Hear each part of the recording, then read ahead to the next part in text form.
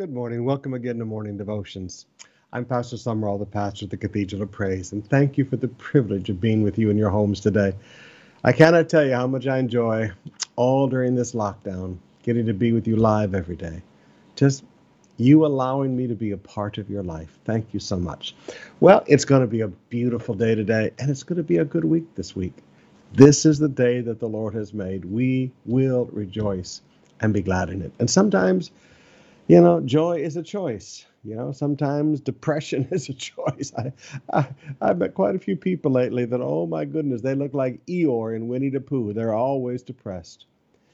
Life is what you make of it. Let me say that again. Life is what you make of it. Right now, things are requiring a lot of adaptability. Things are requiring that we learn new things. Things are requiring some inconvenience. But you know what? God is still with you. His promises are still true. His plan for your life is going to stand. We've taught you that how many times in how many different ways. Jesus is still Lord. There's still a throne in heaven and someone sitting on it. His name is God. Faithful is he who has promised. Sometimes you just got to look around and go, you know what? Remember the old trite saying, when life gives you lemon, make lemonades? Well, there's a lot of truth in there, and a lot of it deals with our attitude. So just decide today, I'm going to enjoy today. I'm going to trust God, and I'm just going to rejoice and be glad. God gave me this day. I'm going to rejoice and be glad in it. Father, I thank you that you are the God of eternal encouragement. Oh, you are the lifter of our heads. Father, some of our people have had such difficult news that they've heard all last week, and all weekend they've thought about it, and now this morning they get up and get ready to face it. But Father, I ask in Jesus' name, lift their heads. Oh, Father, lift their heads. Fill their hearts with all joy and fill their hearts with peace and touch them by the power of the Holy Ghost so that they overflow with hope. We can't control ourselves by our minds. We can't control our emotions by our will. But Lord, your grace, oh, by your grace, Lord, by your grace, Lord, work in the hearts, work in the souls. Father, your word says that you restoreth our soul. Many of my brothers and sisters this morning, Lord, their soul has been, they've been through 12 rounds with Pacquiao, Lord, and their soul is hurt and they're discouraged. But Father, I ask that today you just begin a work of grace in their life. And as they lift their soul to you, that you restore their soul in Jesus' name. Father, brothers and sisters have heard terrible news, and they're so dejected. It's like their hope has been destroyed. But you're the God of hope. Lord, restore their souls today. I pray for Brother Roger and his wife in the hospital right now this morning. Lord, in Jesus' name, let healing flow into her body. Father, let those lungs clear in the name of Jesus. And Father, every time people have a little shortage of breath, they start to become afraid. Father, break all that fear off of your people's lives. We will live and not die and declare the glory of the Lord. You have promised us a long life and a life worth living. Let there be no fear in the hearts of your sons and daughters today, Lord. Let lungs just be clear in Jesus' name. We thank you for it. Amen. Let's open up our hearts. And if you wonder what the noise is sometimes behind me, that's the puppy playing with one of their toys. And it seems that the noisier the toy is, the better they like it. So let's open up our hearts and spend some time in worship. You have said I'd be the head and not the tail. You have said all my needs are met. Your supply will never fail. Oh, you have said your word is true and it always will prevail. Make me to be as you have said. Your yoke is easy and your burden is light.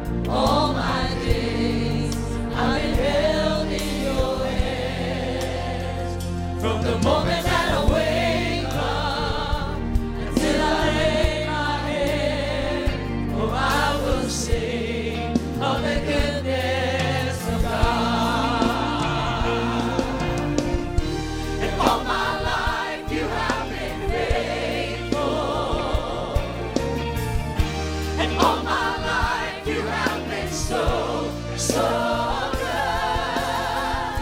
With every breath that I am able, oh, I will sing of the goodness of God. And all my life you have been faithful. Amen. And all my life you have been so good.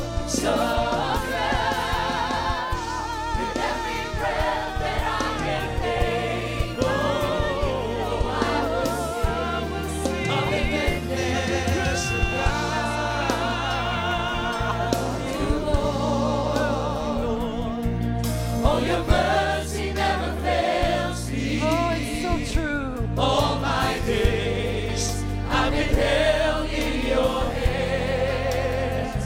From the moment that I wake up until I lay my head, oh, I will sing of the goodness of God. And all my life you have been faithful. Yes, God. And all my life you have been so good.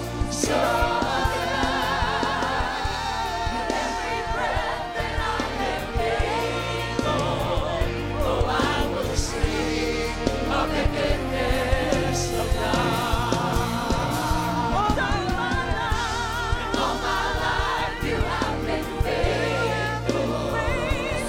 All my life you have been so good. With every breath that I am able,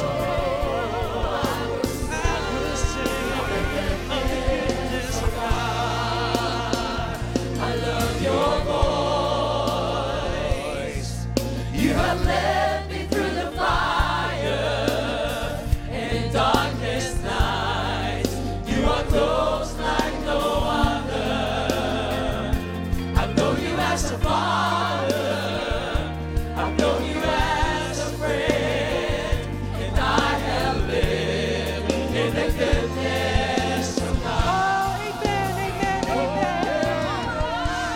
All my life you have been faithful. All my life you have been so good. Every breath that I am able, I will sing of the goodness of God. And all my life you have been faithful. And all my life you have been so good. With every breath that I am able, I will sing of the goodness of God. Your goodness is running after, it's running after me. Your goodness is running after, it's running after me. With my life laid down, I surrender now. I give you everything. Your goodness is running after, it's running after me. Your goodness is running after, it's running after me. Your goodness is running after, it's running after me. With my life laid down, I surrender now. I give you everything. Your goodness is running after, it's running after me.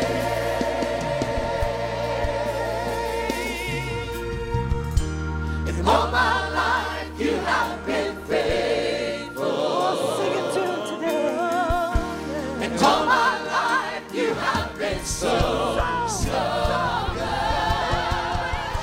With every breath that I am able, oh, I will sing of the goodness of God. All my life you have been faithful. All my life you have been so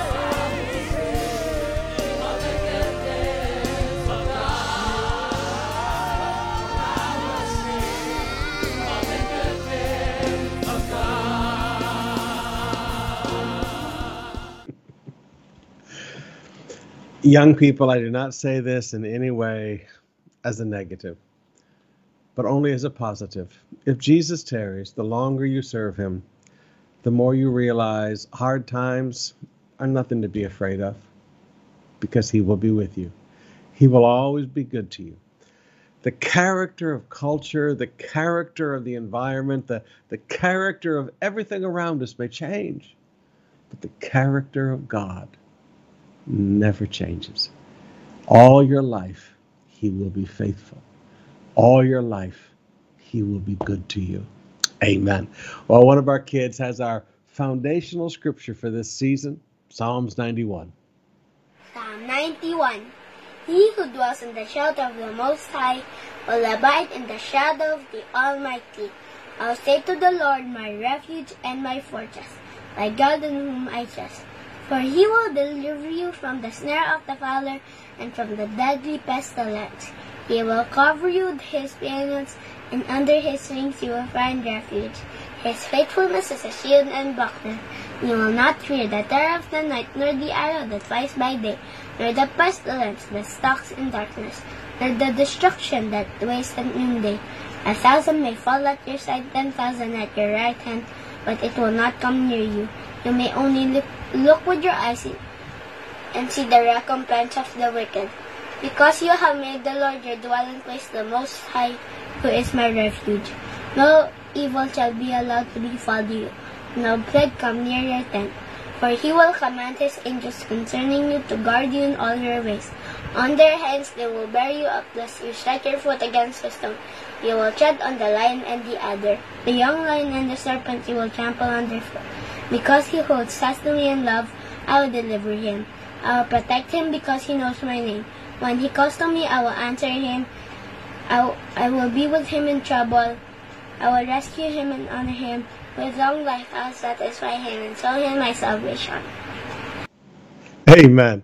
Well, we're all looking forward to some news this week on whether we will move into modified general quarantine, and that means we can begin to have services. So we're all looking forward to the news. We're not booking the Sunday morning, either one of the Sunday morning services for parking yet, but we are already reserving your slots for Saturday morning.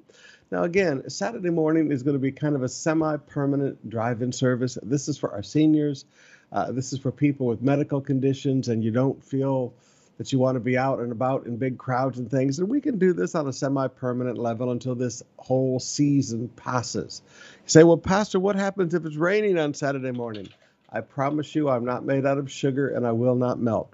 You'll be in your cars. You'll be nice and dry. We'll have service. We do have the sort of a roof over our Go Truck. So it's kind of like an open air crusade, only everybody drives in. It's called Drive-In Church. All right. So if you want to be a part of that Saturday morning, we're already booking that, but we're going to wait for the government announcement on services this weekend before we book anything else. All right.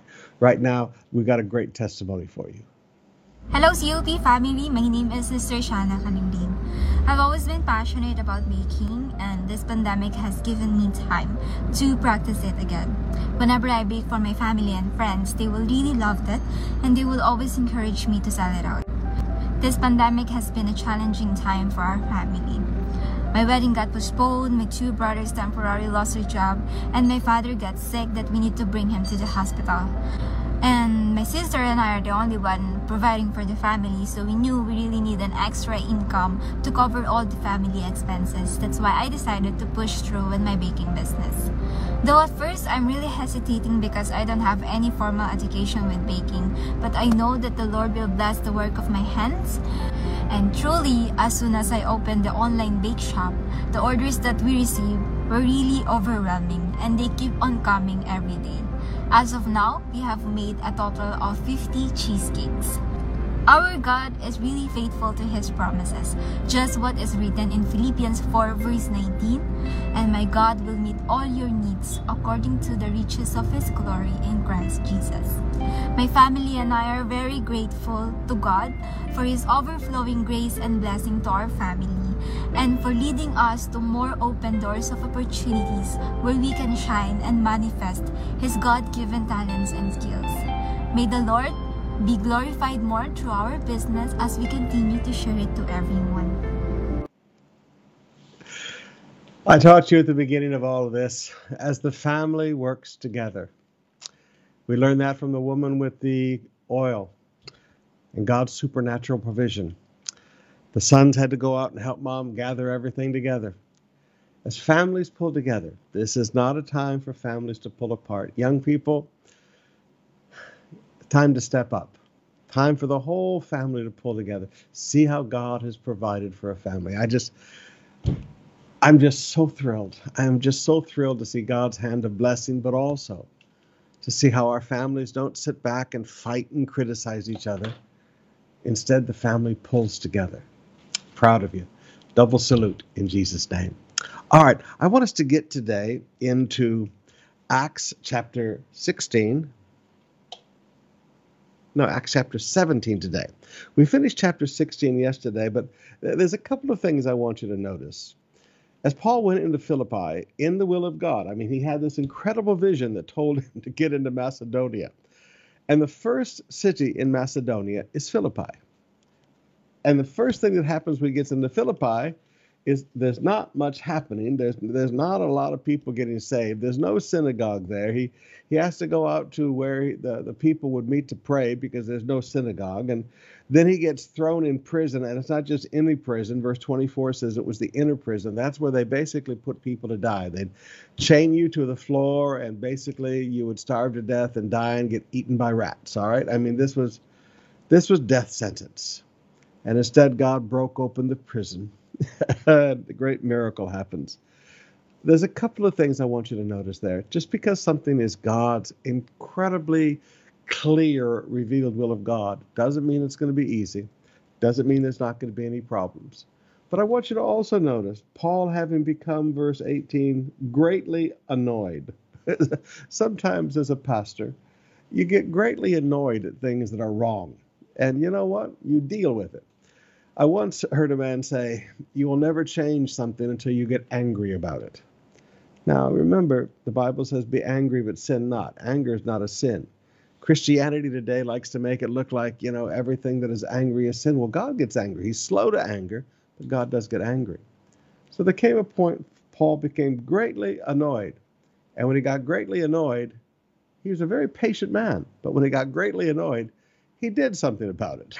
All right. Then, oh my goodness. Now let's pick up in chapter 17. He's kicked out of Philippi. All right. He leaves Philippi because of the persecution. And when they had passed through Amphipolis and Apollonia, they came to Thessalonica, where there was a synagogue of Jews. All right. Now he's got a place that he can start preaching. He always went to the Jew first. And Paul went in, as was his custom. It was always Paul's custom to go to the synagogue. And on 3 Sabbath days, he reasoned with them from the scriptures. Now notice, he didn't just tell his testimony. He didn't just have Facebook slogans. He reasoned with them from the scriptures. Now again, young people, I know Christianity light is very popular today. And I know cute little slogans. And I sometimes characterize some modern teaching in churches as something that makes you feel good but doesn't make you change. It doesn't require any decision from you. It doesn't require that you change. It's all about communicating things that give you nice thoughts. Okay. But he reasoned with them from the scriptures.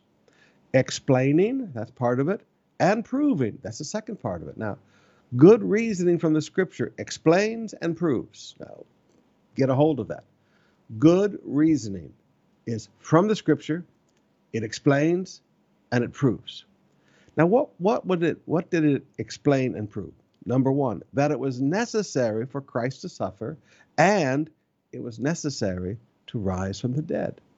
Now, brothers and sisters, I know that sounds almost trite to you and I, because we believe in it so much. But do you know how many pastors have told me, Pastor Summerall, it really wasn't necessary for Jesus to die on the cross. People killed Jesus. God is good. There is no hell. And these same people say there is no hell.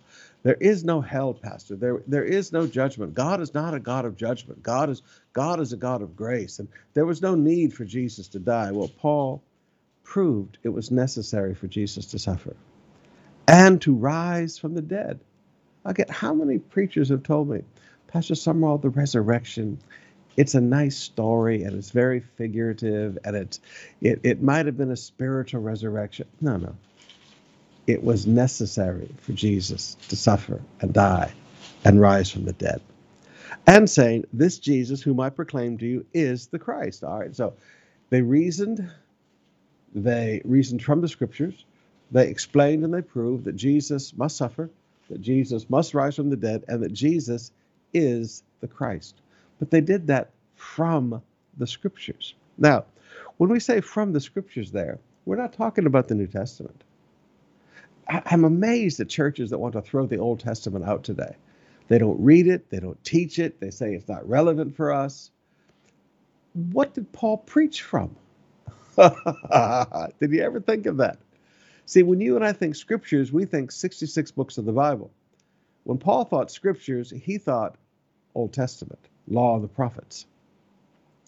And some of them were persuaded, not all of them, but some of them were persuaded and joined Paul and Silas, as did a great many devout Greeks and not a few of the leading women. So notice, we get a harvest among the Jews, we get a harvest among the God-fearers like Cornelius, and a few of the leading women. Now, I want you to notice here, where Paul is beginning to focus on the salvation of women. And he mentions it. But the Jews were jealous. Now, please forgive me, but why did the Jews crucify Jesus? Because they were jealous. Why did the Jews persecute in Acts 13, verse 44 to 46? Because they were jealous. Why do the Jews persecute now? Because they're jealous. But the Jews were jealous because people were paying attention to Paul. And taking some wicked men of the rabble, they formed a mob and set the city in an uproar and attacked the house of Jason. Now notice how these Jews use wicked men. Now here's something you need to get a hold of. One of the things that's very painful in life, and when I was a young Christian, I never thought that these things would happen. But one of the very painful things I've seen in life is how religion will use wicked people to do their work. They always want plausible deniability. They will use wicked people to do their work. Some wicked men of the rabble, and they formed a mob and set the city in an uproar. These Jews started a riot and attacked the house of Jason. Now, this is the guy that just opened his house for Paul to stay there. Poor guy. And seeking to bring them out into the crowd. And when they could not find them, they dragged Jason and some of the brothers before the city authorities, shouting, "These men who have come, turn the world upside down, have come here also." Now, Jason lived there. Those brothers lived there. But now all of a sudden they're strangers. See, mobs are not logical. And Jason received them, and they were all acting against the decrees of Caesar, saying that there is another king, Jesus. Well, fascinating. The Jews would be concerned about Caesar. And the people of the city authorities were disturbed when they heard these things. And when they had taken money as security from Jason and the rest, they let them go. Now, again, notice, the best way to deal with a mob is to stay away, because mobs are not logical. They're just not logical. They're going to say things, they're going to distort things. Now, thankfully, the city officials were disturbed by these things, but the city officials calmed things down.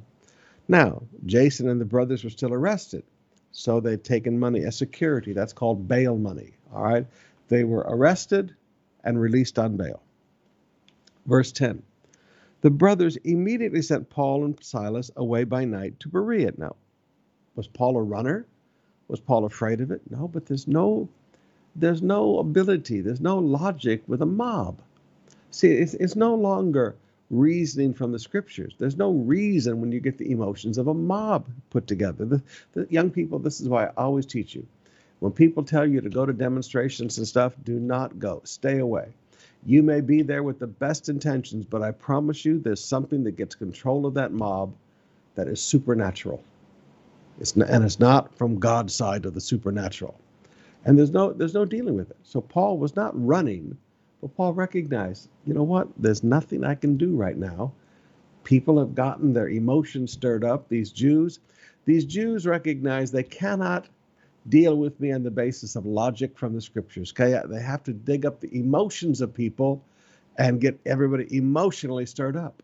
Now, Why is it that this whole thing about there's another king and acting against the decrees of Caesar, why is that so important? Because the city officials could be put in jail for that.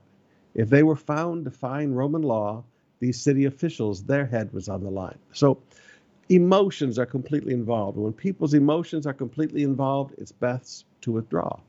So Paul and Silas withdraw to Berea. And when they arrived, they went into the Jewish synagogue. Now that shows he wasn't a runner. He went straight into the next synagogue. Now these Jews were more noble than those at Thessalonica. I like that. They received the word with all eagerness. Different cities received the word differently, examining the scriptures daily to see if these things were so. Now, that's good stuff. You often hear me say we should be like the Bereans and study to see if these things be so. We don't just swallow everything people say, but we examine the scriptures daily to see if these things were so. Now, two things to notice there. They examined the scriptures and they did it daily. These were people who studied the scriptures on a daily basis. Every day they would get up and they would try to understand this. Paul brought them great revelation that Jesus is the Messiah. So every day they spent time examining the scriptures. Now this, forgive me, this is good Christianity. You don't just believe something you hear on television. You don't just believe something you hear somebody say. Even if they say it passionately, you don't believe it. You examine the scriptures. God does not expect blind belief. God expects belief that flows from examining the scriptures. Many of them therefore believed. Now, why did they believe? Because they heard, they examined the scriptures. Many of them therefore believed. And not a few women of high standing as well as men. All right. And so we have these Greek women being saved again. Now, again, Paul notices the evangelization of women. But when the Jews from Thessalonica learned that the word of God was proclaimed by Paul at Berea, they came there too. Now notice, they didn't send a message and tell the synagogue there to stir up trouble, because the synagogue there were noblemen. They came themselves, agitating and stirring up the crowds. They did the same thing in Berea that they did in Thessalonica. They went and found some wicked men from the rabble and just stirred everything up, you know. Again, you're going to have to understand, brothers and sisters, there are some people, they just like to cause trouble, and they're always agitating. Then the brothers immediately sent Paul off on his way to the sea. And notice, to the sea.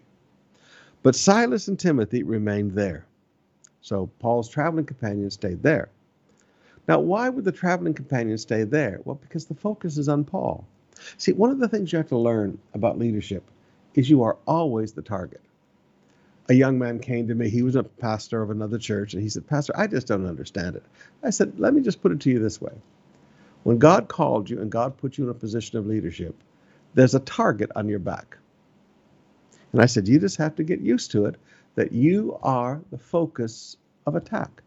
Just like in the Old Testament, when they went to war, they always went after the king, because if you can kill the king, the army will disperse. If they can destroy the pastor, strike the shepherd, and the sheep will be scattered. Okay, so you just have to understand. Silas and Timothy were not the target of attack. Paul is the target of attack. Those who conducted Paul brought him as far as Athens, and having received a command for Silas and Timothy to come to him as soon as possible, they departed. So Paul and Silas remain. They help strengthen the church. They get things going. You know, they get the church organized a little bit. And Paul's going to wait for them in Athens. But Paul is by himself now. He has no traveling companions. Paul is completely by himself now, and we'll pick this up tomorrow. All right, let's open up our hearts and spend some time in worship.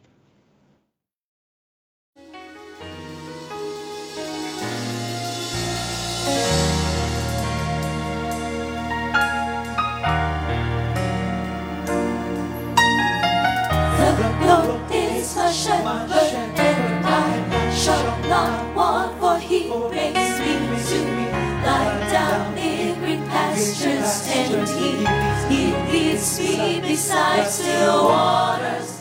He restoreth my soul. soul, and He leads me in paths of righteousness for His name's sake. Yeah, though I walk through the valley of the shadow of death, I shall fear no evil, fear no evil, for Thou art with me. Thy rod and Thy staff, they comfort me. Thou preparest a table before me in the presence of my enemy. Thou anointed my head with oil, my cup runneth over. Surely goodness and mercy shall follow me all of the days of my life, and I'm gonna dwell in the house of the Lord forever.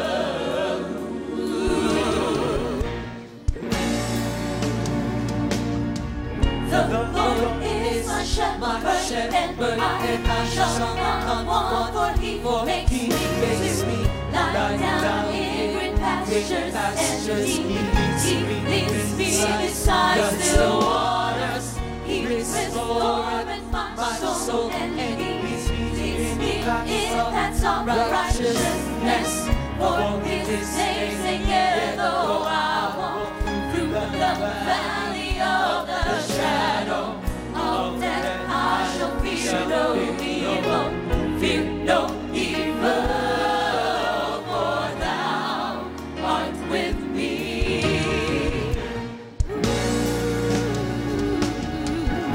Thy rod and Thy staff, they comfort me. Thou preparest a table before me in the presence of mine enemies. Thou anointed my head with oil, my cup runneth over. Surely goodness and mercy shall follow me all of the days of my life. And I'm gonna dwell in the house of the Lord forever.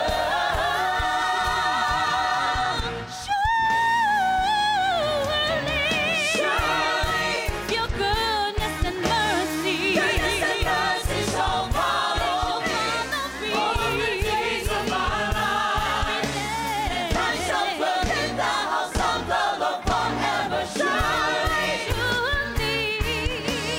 goodness and mercy shall follow me all the days of my life, and I shall dwell in the house of the Lord forever. I shall dwell in the house of the Lord forever. Surely your goodness and mercy shall follow me every all the days of my life,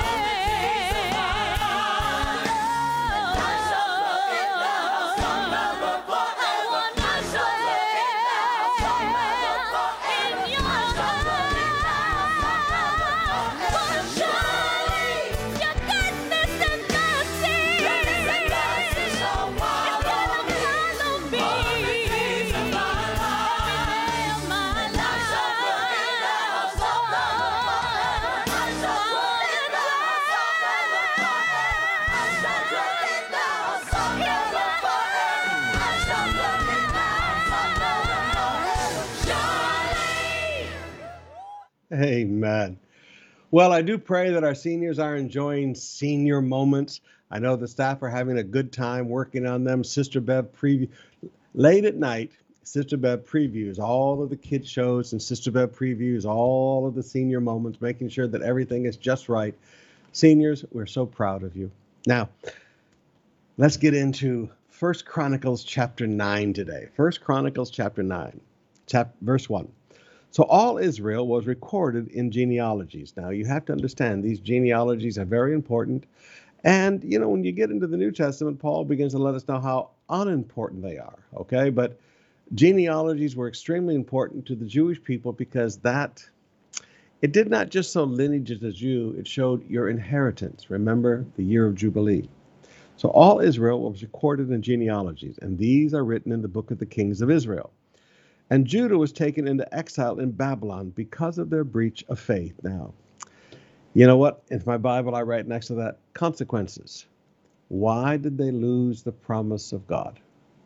Now, not forever, because they had their genealogy, and one day they would return to the land and they could begin to see what land was theirs. But because of their breach of faith, because of their breach of faith, there were consequences.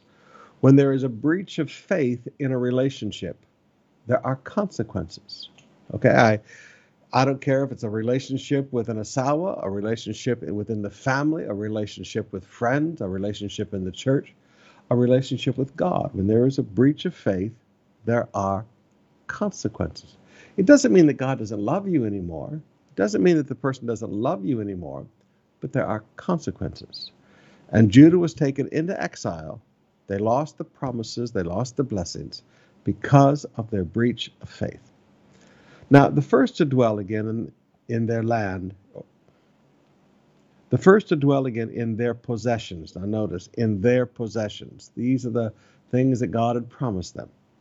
The first to dwell again in their possessions in their cities were Israel, the priests, the Levites, and the temple servants. Now, that's fascinating to me, that the first people that God allowed to go back into the land were the Levites, the priests, and the temple servants. That's fascinating to me. Even though the temple's been destroyed, the first back in were the priests, the Levites, and the temple servants. Why? God wants the spiritual tone set. Now, there's some things that you just need to understand. How you begin a thing is important. It sets the tone. So let's put in the priests, the Levites, and the temple servants to set the tone. And some of the people of Judah, Benjamin, Ephraim, and Manasseh lived in Jerusalem. Now notice everybody's all mixed up. You've got Ephraim, which is down in the Galilee. You've got Manasseh, and you've got Judah and Benjamin all living in Jerusalem. That's not their land. Uthai, the son of Amihud, son of Omri, son of Imrah, son of Bani, from the sons of Perez, the son of Judah, and the Shilonites. Asla, the firstborn, and his sons. Of the sons of Zerah, Jewel, and his kinsmen, 690. Of the Benjaminites, Salu, the son of Meshullam, the son of Hadviah, the son of Hashanua, Ebniah, the son of Joram, Ella, the son of Uzi, the son of Mikri, Meshullam, the son of Shephatiah, the son of Reuel, the son of Ebijah, and their kinsmen according to their generations, 956. All these were the heads of their fathers' houses according to their fathers' houses. Of the priests, Jedediah, Joarib, Jachim, and Azariah, the son of Hilkiah, the son of Meshullam, the son of Zadok, the son of Meroth, the son of Ahitub, the chief officer of the house of God, and Adiah, the son of Jehoram, the son of Pashur, the son of Makajah, Maasah, the son of Adiah, the son of Jezreah, the son of Meshullam, the son of Mishalemeth. That's a hard one. Mishalemeth. Say that 3 times real fast. Mishameleth, the son of Emer, besides their kinsmen, heads of their fathers' houses, 1,760, mighty men for the work of the service of the house of God. Now notice, God doesn't just send down weak, sniveling men as he starts up the reoccupation of the territory. He sends strong men of faith. He's setting the tone. Please, this time, follow me. Of the Levites, Shemaiah, the son of Hashab, the son of Azrikam, the son of Hashbabiah, of the sons of Merari, and Bakar, Heresh, Galal, and Mathaniah, the son of Mikri, the son of Zikri, the son of Asaph, and Obadiah, the son of Shemaiah, the son of Galal, the son of Jeduthun, the son of Becherhiah, and the son of Asa, the son of Elkanah, who lived in the villages of the Netophites. The gatekeepers were Shallum, Akub, Kalman, Ahiman, and their kinsmen. Shallum was the chief. And then, until then, there were They were in the king's gate on the east side as the gatekeepers of the camps of the Levites. Shallum, the son of Kor, the son of Abishath, the son of Korah, and the kinsman of his father's house. The Korites were in charge of the work of the service, keepers of the threshold of the tent, as their fathers had been in charge of the camp of the Lord, keepers of the entrance. And Phinehas, the son of Eleazar, was the chief officer over them in time past, and the Lord was with him. Now, there's a great thing that I always think about. The Lord was with him. Whenever you see somebody that the Lord was with, like Phinehas, you need to go make a study of their life and understand why the Lord was with them and understand what effect that had on the work of their hands. Zechariah, so make a little note in your Bible, study all those the Lord was with. Zechariah, the son of Meshelemiah, was gatekeeper in the entrance of the tent of the meeting. All these who were chosen as gatekeepers at the threshold were 212. They were enrolled by genealogies in the villages. David and Samuel the seer established them in their office of trust. Now that's interesting. Established them in their office of trust. So they and their sons were in charge of the gates of the house of the Lord, that is, the house of the tent, as guards. The gatekeepers on the four sides, east, west, north, and south, and their kinsmen, who were in their villages, were obligated to come in every 7 days in turn to be with these. For the four chief gatekeepers, who were Levites, were entrusted to be over the chambers and the treasures of the house of God. And they lodged around the house of God, for on them lay the duty of watching, and they had charge of opening it every morning. Some of them were in charge of the utensils of service, for they were required to count them when they were brought in and taken out. Now, did you hear that? They were required to count them when they were brought in and taken out. So in the house of God, there is accountability. Now, let me just stop there for a minute because, people get upset with us sometime and they say, why do we have to keep records of that? Because there has to be accountability. Assets, when they are checked out at COP, they are signed out with the head of approval of a department head, security guard receives it, and they are required to be brought back.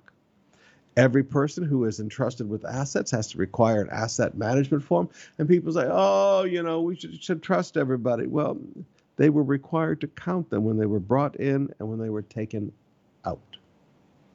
When I was a mechanic, working my way through high school and college, working in gas stations as a mechanic in the evenings. It always amazed me how tools would disappear. I mean, one day when I came in, there were tools, or the next day when I came in, the same tool is now gone. And, I looked at the owner of the gas station. I said, I don't get it. I mean, I need a tool. It's 10 o'clock at night. There's no place open to buy the tool, and the tool's gone. And he said, people just take things. Now, brothers and sisters, you just got to understand, if people think they can get away with taking things, they take things even from the house of God. See, Brother John explained it to me this way one time. He said, people will steal from church because they think it really doesn't belong to anybody. People would steal from the temple because they didn't think it belonged to anybody.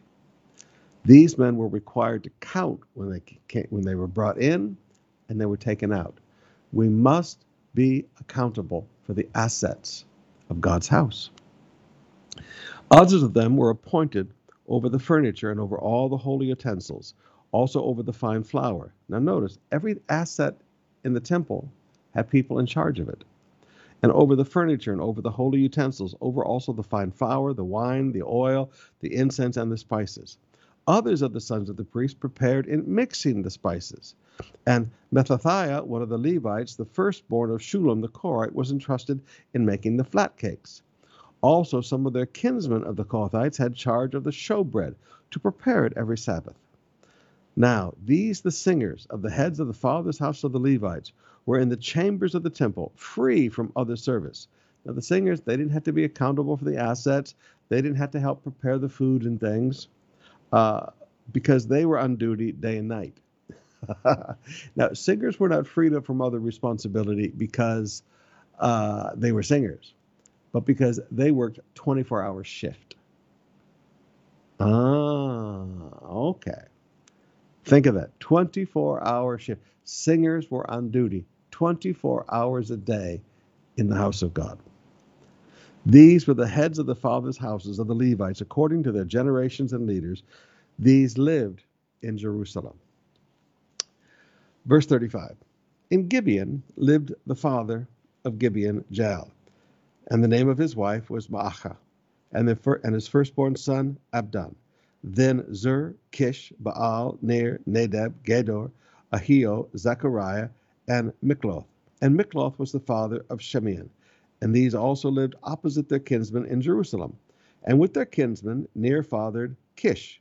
Kish fathered Saul, and Saul fathered Jonathan, Malchi-Shua, Abinadab, and Eshbaal. And the son of Jonathan was Merib-Baal, and Merib-Baal fathered Micah. And the sons of Micah were Pithon, Merech, Talriah, and Ahaz. And Ahaz fathered Jarrah, and Jarrah fathered Alameth, Asmaveth, and Zimri. And Zimri fathered Moza, and Moza fathered Beniah, and Raphiah was his son. Elisha his son, Aziel his son, and Aziel had 6 sons, and these are their names: Azrikam, Bokiru, Ishmael, Sariah, Obadiah, and Hanan. These were the sons of Aziel. Chapter 10, verse 1. Now the Philistines fought against Israel, and the men of Israel fled before the Philistines and fell slain on Mount Gilboa. And the Philistines overtook Saul and his sons, and the Philistines struck down Jonathan and Abinadab and Malchi-Shua, the sons of Saul. The battle pressed hard against Saul, and the archers found him, and he was wounded by the archers. Then Saul said to his armor-bearer, "Draw your sword and thrust me through with it, lest these uncircumcised come and mistreat me." But his armor-bearer could not, for he greatly feared. Therefore Saul took his own sword and fell upon it. And when his armor-bearer saw that Saul was dead, he also fell on his sword and died. Thus Saul died, he and his 3 sons, and all his house died together. And when all the men of Israel who were in the valley saw that the army had fled and that Saul and his sons were dead, they abandoned their cities and fled, and the Philistines came and lived in them. Verse 8. The next day, when the Philistines came to strip the slain, they found Saul and his sons fallen at Mount Gilboa. And they stripped him and took his head and his armor, and sent messengers throughout the land of the Philistines to carry the good news to their idols and to the people. Now, let me just park there for a minute. One of the things you have to understand is that demons are not omniscient. They have to hear the news. So just like the people needed to hear the news, their demon idols needed to hear the news. Sometimes people get this idea that demons know everything and that the demons are all... No. Demons are very limited creatures, all right? They're fallen angels. There are limitations on their capabilities, just like there are on angels. Now, only God has unlimited abilities, all right? Now, you just need to get a hold of this and recognize demons are not all that. They had to hear the news. And they put his armor in the temple of their gods and fastened his head in the temple of Dagon. Now, what kind of a temple has people's heads cut off displayed in it? One of the things you're going to have to learn about demon temples, they like death. And when all Jabesh Gilead heard all that the Philistines had done to Saul, all the valiant men arose and took away the body of Saul and the bodies of his sons and brought them to Jabesh. And they buried his bones under the oak at Jabesh and fasted 7 days. Now, they went to Bethshan, the city that we go to on our way up to Jerusalem from Galilee. That's one of our last stops. They went to Bethshan, the greatest city in that whole Decapolis area, okay? Their bodies were mounted on the wall. These men came and took the bodies down. Verse 13, so Saul died for breach of faith. Now again, consequences for your decisions. See, people always want to blame God for things, but you know, many of the promises of God have conditions on them, and when you breach faith, there are consequences. So Saul died for his breach of faith. He broke faith with the Lord in that he did not keep the command of the Lord, and he consulted a medium seeking guidance. He did not seek guidance from the Lord. Therefore, the Lord put him to death, and turn the kingdom over to David, the son of Jesse. There are consequences for actions. Now, I'm going to stop there today. But parents, I want you to understand one of the greatest things you can ever do for your children. Of course, the greatest is love them and point them to Jesus. But one of the things is what I call tough love. Parents, you have to teach your children consequences. We had to do that with Shasha also. I mean, if kids face no consequences, if they can sin, if they can make wrong decisions and face no consequences, I'm sorry, one day life is going to give them some horrible consequences because they don't ever think there's accountability for their actions. Saul faced consequences. The people of Israel face consequences. When your children disobey, when your children do things that are wrong, it's not going to kill them to face some consequences. Sometimes we spank them. Sometimes we take their cell phone away. Different consequences at different stages of their lives. But as they learn consequences, they learn, you know what? There's a price to pay for things. And if you're going to make that decision, there are consequences. It is amazing how understanding consequences keeps people doing right. Oh, no, Pastor Summerall, that's bondage. No, that's life. We'll see you tonight, 7 o'clock.